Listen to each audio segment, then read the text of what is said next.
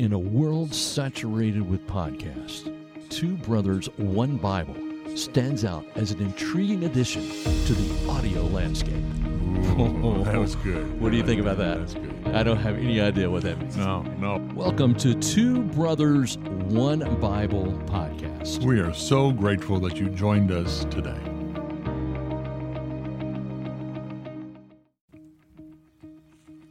And welcome back to Two Brothers, One Bible podcast. I'm Robert Wakefield. I'm Peter Searson. And at the last podcast I said, we'll see you next time. You did. I like that. And then you made the snarky remark. Oh, boy. What did you say to me? Go ahead and admit, be truthful. What did you say? They won't see us. It's a podcast. We won't see them. We won't see them. And if you're seeing people, I want to know.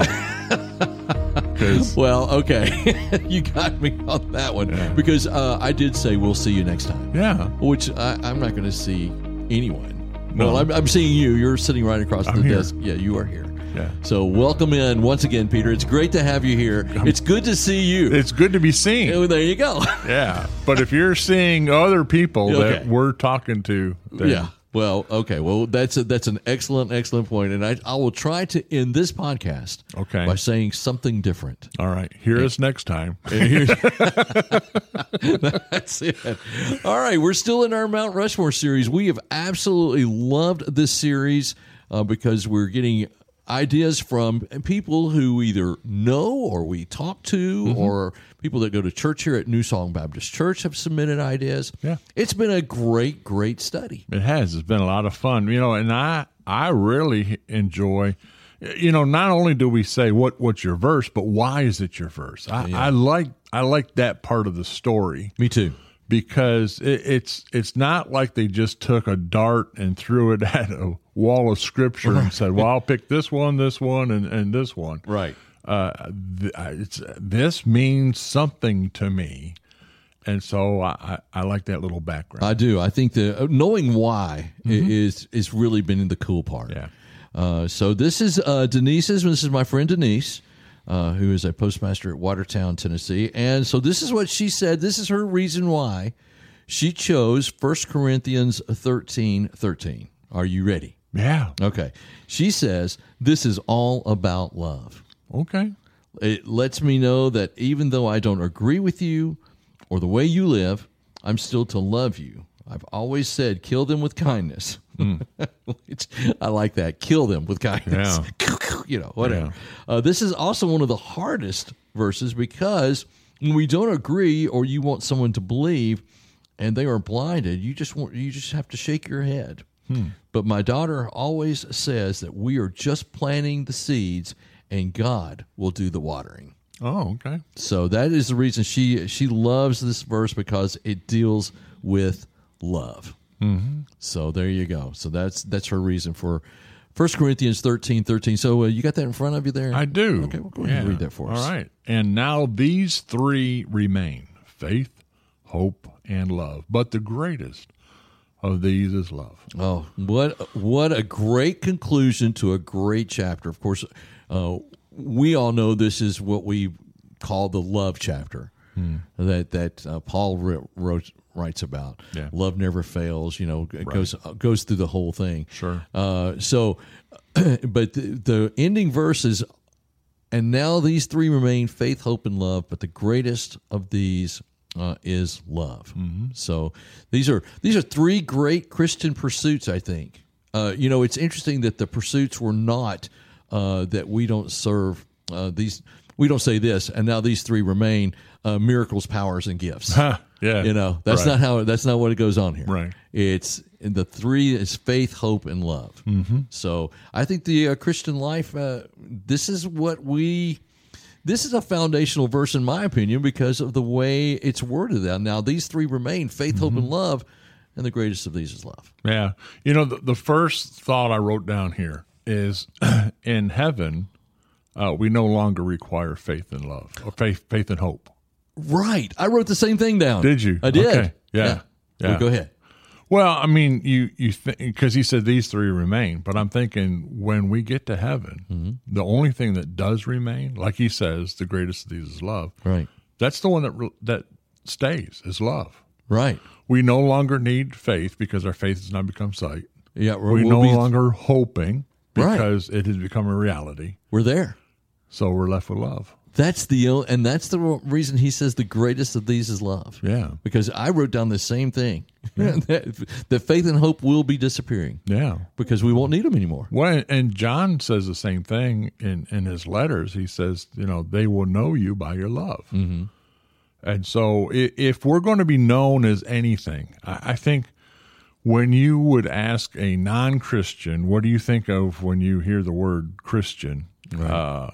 I don't know if love's going to be the first word they say. Yeah, that's probably not. No, I think judgmental, narrow-minded, right, archaic, old-fashioned, all those things, those things, and it's so important that this love between Christians, it's got to show itself. Yeah, because what you just said, that it's known by your love, right. I've been guilty of that. Well, I have too. I've been guilty of the fact that they know me because I go to this church. Mm-hmm. Well, why? I hope they know me because I love my church family. Right. I hope they see the love there. Yeah. And sometimes love between family members is tough. Oh, it is. I mean, we all have, if you don't have someone that's tough to love in your family, mm-hmm. then you're probably the one that's tough to love. There's a T-shirt. Yeah. I mean, because everyone's got somebody. Sure. And so whether it's your personal family, your extended family, or your church family, or just the family of humanity, mm-hmm. there's always going to be people that are just tough to love. Right. That's so true. And Denise points that out in her reason why this is such a strong verse, because it reminds her that even those people that are abrasive, mm-hmm. that are prickly, the Paul doesn't say except or when or if or however. It's like it's love. This is the greatest demonstration of who we are as Christians. I think the one thing that I have always strived, and I'm not always been successful, but loving the church family, because that's how they know us, how the world knows us is by our love. Right. Whether it's showing kindness or whatever, it's really problematic if the church does not love one another. Boy, it's a black eye. It is. It really is, because if we're not practicing it amongst one another, mm-hmm. which really should be the easiest place, mm-hmm. because if we're all under the same mandate of love, right, and we can't accomplish it here within the walls of a church, then how are we going to get it right outside the walls? Right. And people will see strifes and divisions in churches, and churches are split for a number of things. Right. And I think they forget this part mm-hmm. of the verse that, the greatest of these is love. Yeah. And by showing love for one another, listen, we don't have to agree on everything, but if we do love each other, we try to work things out. Yeah. We don't always just, throw out a family member because they like ketchup and we don't. What's wrong with them? Exactly. Yeah. I love ketchup. Yeah, me too. Love tomatoes. Yeah, there you go. But we don't throw people out because they don't like tomatoes. Well, you say that, but sometimes we do. We really do. Yeah, we sometimes do. we have these little lines that if you cross that line, well, I'm just done with you. I just, I'm not going to put up with that, or and we call it tough love. Mm-hmm. And and I understand, it's we're painting with a really broad brush. Yes, we are. We really are. And so I understand the nuances of relationships, and they can get very difficult. And sometimes tough love is the only love because of codependency and mm-hmm. addictions and all that kind of stuff. But the bottom line is the whole struggle has always been just like the lawyer, the rabbi that came to Jesus and said, "Who's my neighbor?" Mm-hmm. We want to qualify. Right. Who do we have to love? Give me the top 10 list. Because it's exhausting. Right. I want to love the people who love me. I want to love the people that I like. I want to love the people that I get along with. I want to love the people that, I want to be around. Mm-hmm. I don't want to love these other people. Right. And there is no loophole in my ability to love somebody. I have to love them. And so inside I'm going, why? I know it. I think the same thing. Why do I have to love that person? And then what does that love look like? I can't be the same kind of love where I'm loving the people that I do like. Mm-hmm. Can it look different? Is it a tolerating love? Right. But Paul gives us no wiggle room here at all. No. It just says it's the greatest of these is love. And there in verse 8, he talks about love never fails. Right. It never fails. And he goes on to say, where there are prophecies, they will cease. Where there are tongues, they will be stilled. Where there's knowledge, it will pass away. So love never fails. Yeah. So if we show love for one another, we're always going to be successful. Because it never fails. Yeah. So I just thought I would just throw that out there. What do you think? Yeah. No, you're right. I jotted down two more things that were just statements I thought of. Okay. One is, love is the fruit of faith's efforts and hope's anticipation. Oh, man, that is good. It's a byproduct of it. Yeah. Yeah. The other thing I wrote down was faith and hope are human, but love is God.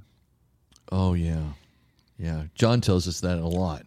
Well, but you think about it, God doesn't have faith or hope. No, he doesn't. He doesn't need it. No, he doesn't. I've never thought of that, but you're right. He doesn't need it. I mean, we never talk about what God's faith is in, or God has why should he? Right. Because he is the conclusion.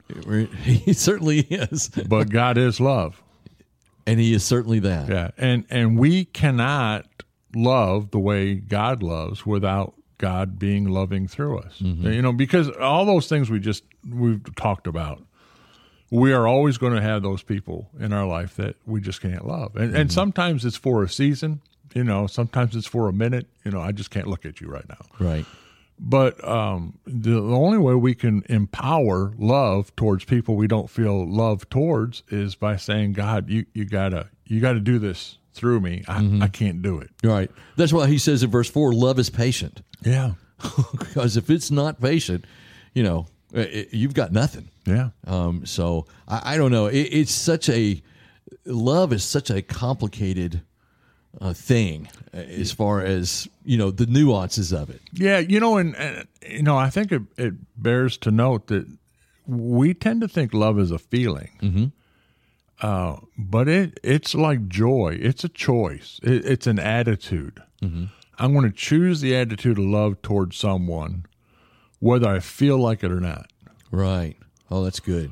That's so good. Now, isn't there 4 Greek words for love? There is. That's let's say agape is the one that's the one that God shows us. Right.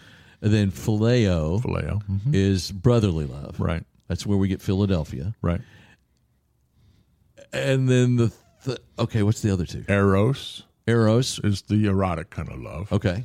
All right. And I can't think of the 4th one either. So, well, I really put you on the spot because you're a very Greek-oriented kind of guy. Hey, he's Greek to me. So there are 4, but I can't think what the other one is. Yeah. But this idea of agape love, I think is that what he's talking about? The greatest of these is love. Yeah, that is the Greek word that Paul uses here is agape, and that's a love that we are not humanly capable of loving. That's that unconditional. It's not a fickle love. Mm-hmm. It's an enduring, lasting love, and we can only love that way through God. Right. That's the only source that we have to do this. Yeah. Because we as humans, it's just impossible for us to do it without God. Right.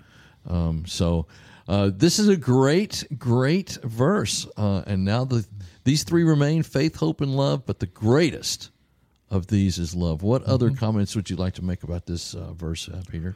Well, it's interesting. You brought up the Greek nuances of love, and that whole exchange that happens in John 21 between Peter and Jesus, where Jesus says, do you love me 3 times? And a lot of times we think it's kind of a backtracking for the 3 times that Peter denied. Right. But if you look at the language, it says that Jesus says, Peter, did you agape me? And Peter says, Lord, you know I phileo you. Okay. So it's like Jesus says, Peter, can you agape love? And Peter says, the best I've got is this human kind of love. Mm-hmm. And so Jesus repeats it again. Peter, do you agape me? And he says, Lord, I can only love you in a phileo kind of love. Mm-hmm. And then it says, and it grieved him that Jesus said a 3rd time. Right. And Jesus says, do you phileo me? And Peter says, you know that I do. Oh, yeah. And so Jesus said, I'm willing to take you where you're at. Mm-hmm. Love me the way you can love me and allow that love to grow. Oh, that's good. Yeah, that's so good. I did not know that the Greek words were different. Yeah, in that exchange. And that's the wonderful thing is God comes to us as we are. Mm-hmm. Now He doesn't settle. He's not saying, well, you're imperfect, and I'm just going to have to deal with your imperfections. What He says is, I understand where you're at, mm-hmm. but allow me to work through your life and make you who you ought to be. Oh, that's so good. Yeah.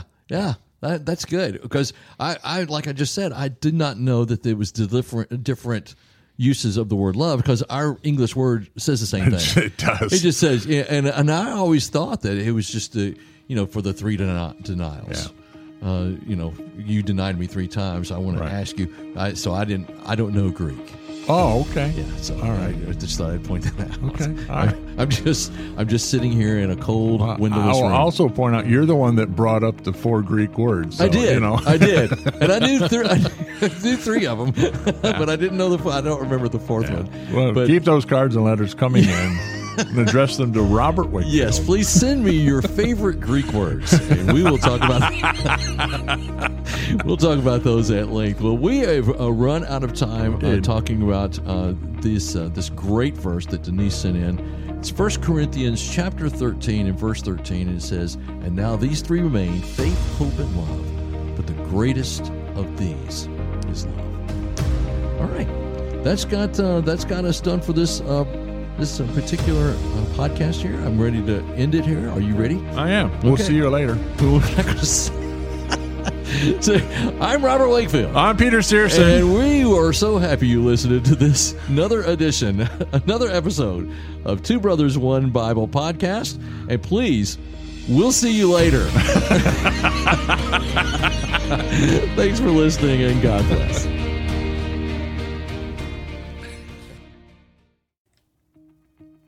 Thank you for listening to Two Brothers, One Bible podcast. We want to encourage you to subscribe wherever you get your podcast, and be sure and tell a friend.